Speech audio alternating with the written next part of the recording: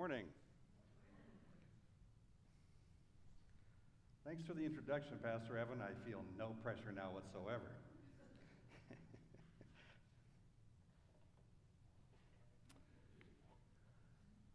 Okay, I'll just tell you, I am a product of the 60s and the 70s. That makes me a little older. And one of the things that was going on at time was the space program. Anybody remember that? And the 60s were prolific with just airplane after airplane they would come out with. It was just amazing to me. And as you can tell, I like things that fly. My brother's a car person. I'm the airplane person.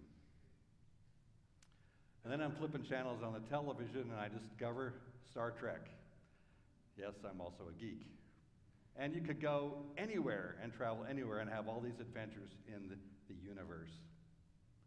And then I discovered camping.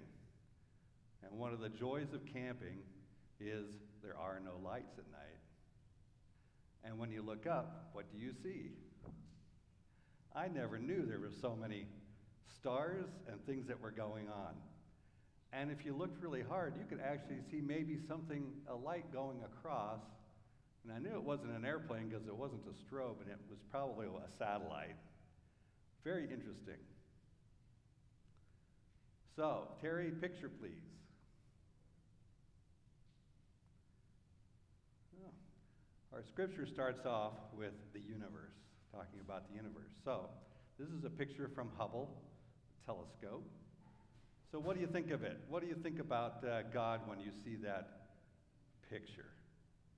Feel free to, you know me, I like interactive stuff. I'm more of a Sunday school type kind of guy. I'm not really a preacher. So anybody have any thoughts on that? It's beyond your comprehension. Okay, anybody else? Mighty. I'm sorry? Mighty. Okay. Anything else?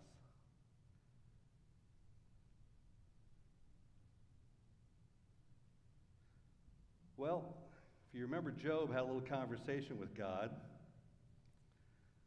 about the universe, and I'll read that here in a minute, but I would like to ask, have you ever thought about God in different terms? Have you thought about the engineering that went into that? The creation of that? David would be interested in that. Or the chemistry? Vern? How about the artistry? I can't make anything like that. I'm lucky I could paint on the walls, and most of the paint goes everywhere but the walls. It's good to think of God in different terms. So, Job has a conversation with God. Let's see if I can find it. I find it interesting. Then the Lord answered Job out of the whirlwind and said, "Who is this that darkens counsel by words without knowledge? Now gird up your loins like a man, and I will ask you, and you instruct me. Where were you when I laid the foundation of the earth? Tell me if you have understanding. Who set its measurements, since you know? Or who stretched the line on it? On what were its bases sunk? Or who laid its cornerstone? When the morning stars sang together and all the sons of God shouted for joy." I think you're right. It's incomprehensible, the things that God can do and the knowledge and the skills that he has. David starts out his psalm about the universe and the works of God and how self-evident they are, and how much they speak to us but yet have no words, and that they tell of the glory of God. Now, I'm a numbers guy, and so I say the same thing about financial statements and tax returns. I tell people, if you look at those, the numbers are screaming at you and telling you a story, if you know how to listen to them. And the same is with the universe.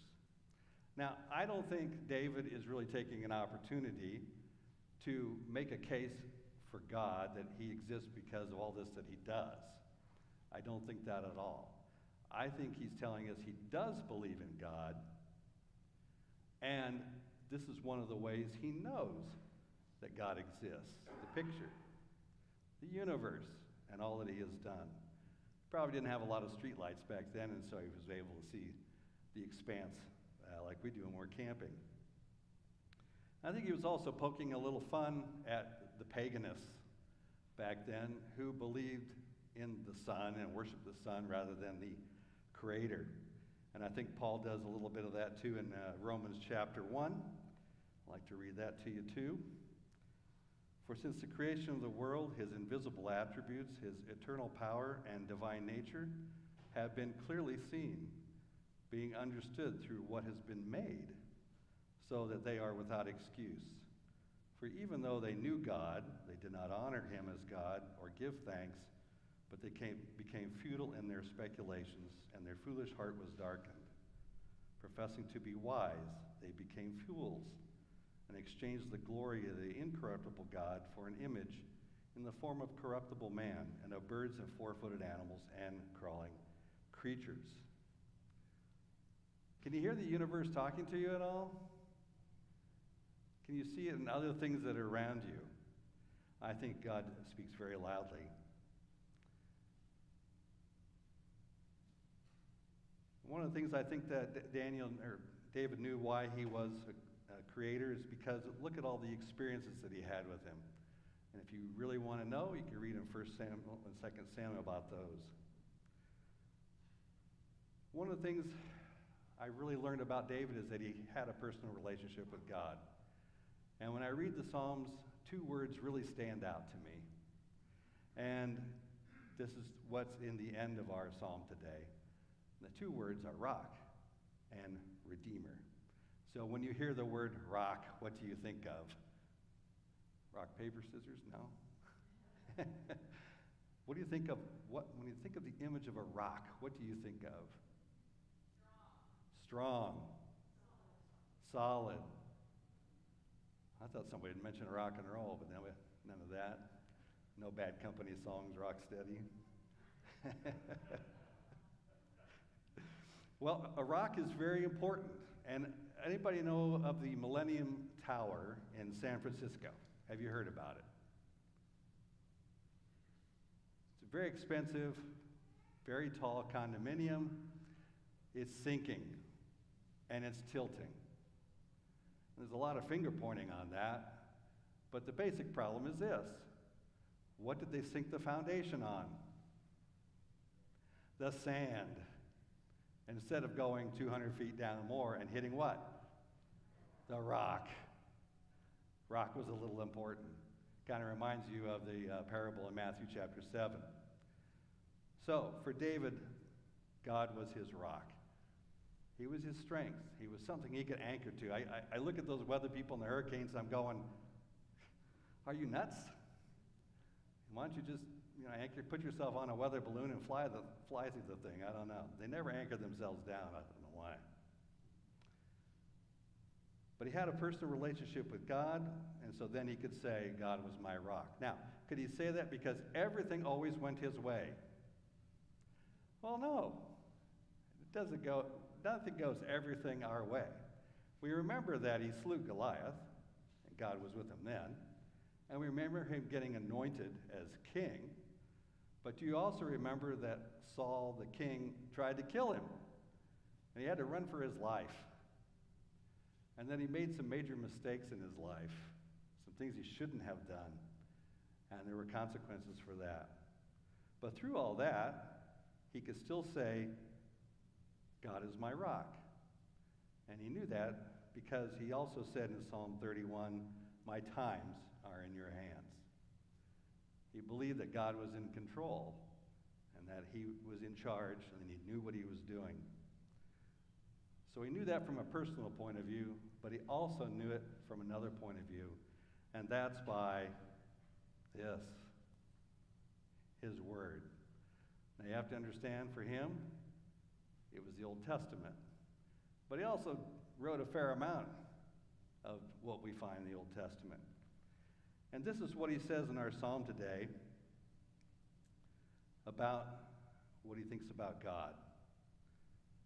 And I want you to ponder on each one of them. He says he's blameless, he's sure, he's right, He's clean. He's enduring forever. His judgments are true and righteous. And he also knew that there were benefits from those laws. I mean, we got to ask, what's the best rules? You know, some people don't like the rules, but they're there for our own good and because God loves us. And so even though people don't like them, here's the benefits of them. Think about these. David said it restored his soul, the very essence of who he is, and that it was made the simple wise. And by simple, it means people with open minds, by the way. Not anything to do with your intellectual ability, but your willingness to listen. It rejoiced his heart, and it made him glad. And it enlightened his eyes. He also said in another song, "Thy word is a lamp unto my feet and a light unto my pathway." And they also provided warning for him against those things that might displease God or things that would interfere with our relationships with one another. The whole thing is to keep that relationship with God, and the Word is going to help you to do that. The second word I mentioned was Redeemer. So when I say the word Redeemer, what do you think of? Anybody? Do you know what it means to redeem something? Buy back. I know I preached a sermon here years ago. I talked about S&H green stamps. Yes, and I remember looking at them as a kid, and you would take them to a store and you would redeem them and you'd get whatever it was that you want. We have that program now. You got frequent flyer program, right? And you've got points from your credit card that you can buy things on. So the concept is buying back, somebody that can pay for that. Well, he also knew that we're prone to make mistakes, but we're also prone to make transgressions or disobey God. All of us have done it at one time or another. And he knew he needed somebody to help him with that and to have forgiveness. None of us can pay that price. There isn't anything we can do. So he knew he needed a redeemer. I talked about the big mistakes that he made. And he had an adulterous affair. He got her pregnant.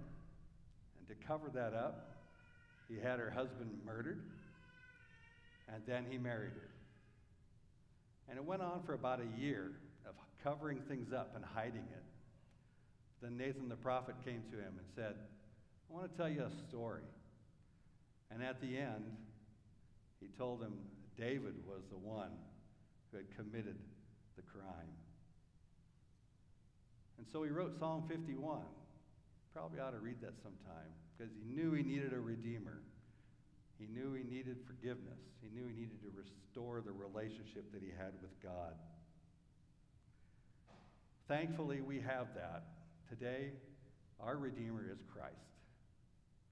And we can come to him anytime and confess what we have done, and we will find forgiveness, and we'll find a restoration of a relationship between him and other people.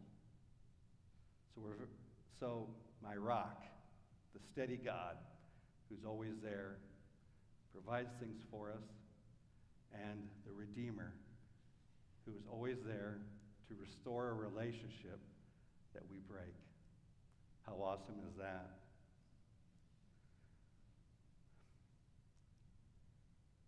I've been reading the Bible a long time, since I was a boy. And I have to tell you, I haven't really paid that much attention to Psalms until maybe in the last year and a half or 2 years. Of course, the Psalm is a song book. I kind of like narratives. They're more poetic. I go, eh. But I've come to really embrace them, because in that time came a time of very troubling brokenness and negativity. And I knew I needed something to get out of that. And I think I was listening to a message on the radio.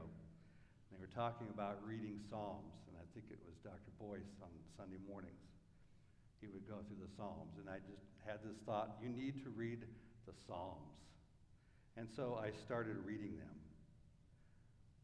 And trying to, even though things were bad, trying to find the good, to praise God no matter what. And I found, you know what? We talked about it a couple weeks ago. There are things to praise God about, even if things aren't going well. I have salvation. I have a God who has redeemed me. What better thing could happen? So concentrate on that. I have a rock who's always there for me.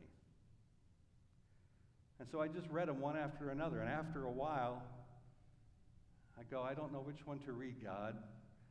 And literally a number would pop into my head. And that's the one I would read that day. And after a while, I would just start to say, okay, Lord, what's my number today? And I would read, and I would cry. And that's not easy for me because that's not the way I was raised. Men don't cry. They pretty much have one emotion. You can be angry, that's okay, and that's it. Well, that's wrong. Look at David, how emotional he was. It's okay. And then I started doing this. I've talked about that before, and I go, I'm turning into one of those people. You've heard me say that before. And I think I finally get it, what this means to do. And the Lord heard me. And I knew that the Lord was with me. I don't know where you're at today in your walk. I don't even know if you have a relationship with God.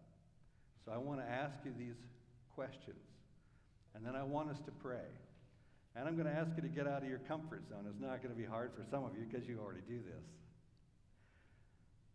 Do you believe that God exists? And do you believe he is in charge? And do you believe that he knows what he's doing?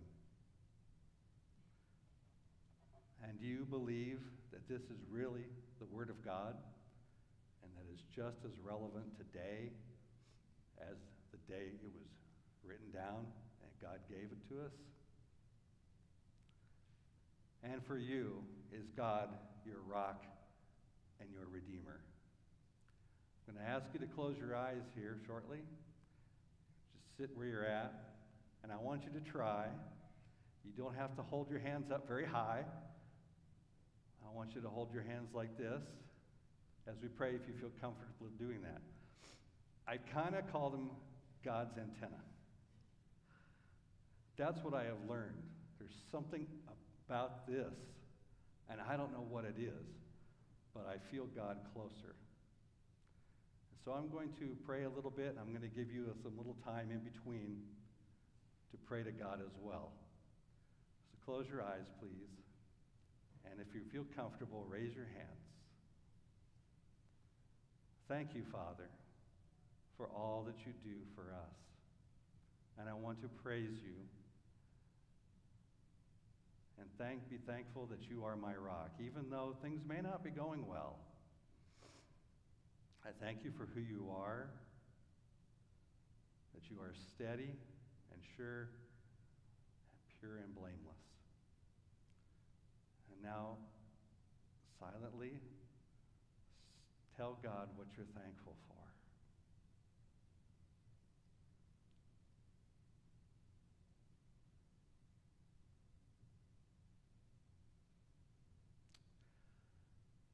Thank you, Father, for not only being our rock, but also our Redeemer.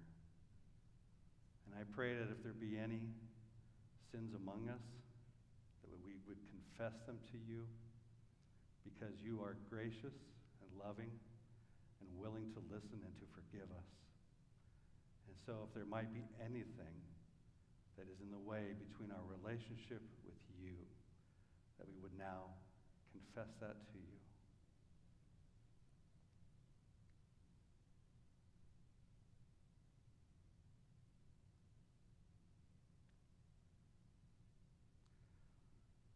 And Lord, if there's anything that we have done wrong to our neighbor, we pray that you would help us to go to them seek forgiveness. They may not accept it, that's all right, but at least try to repair the relationship. Or if there's anything that we know that we need to do for other people that you've been asking us to do, that you would help us to do that. And so I pray, Lord, that you would now listen to our prayers for reconciliation with others or things that we might do for them.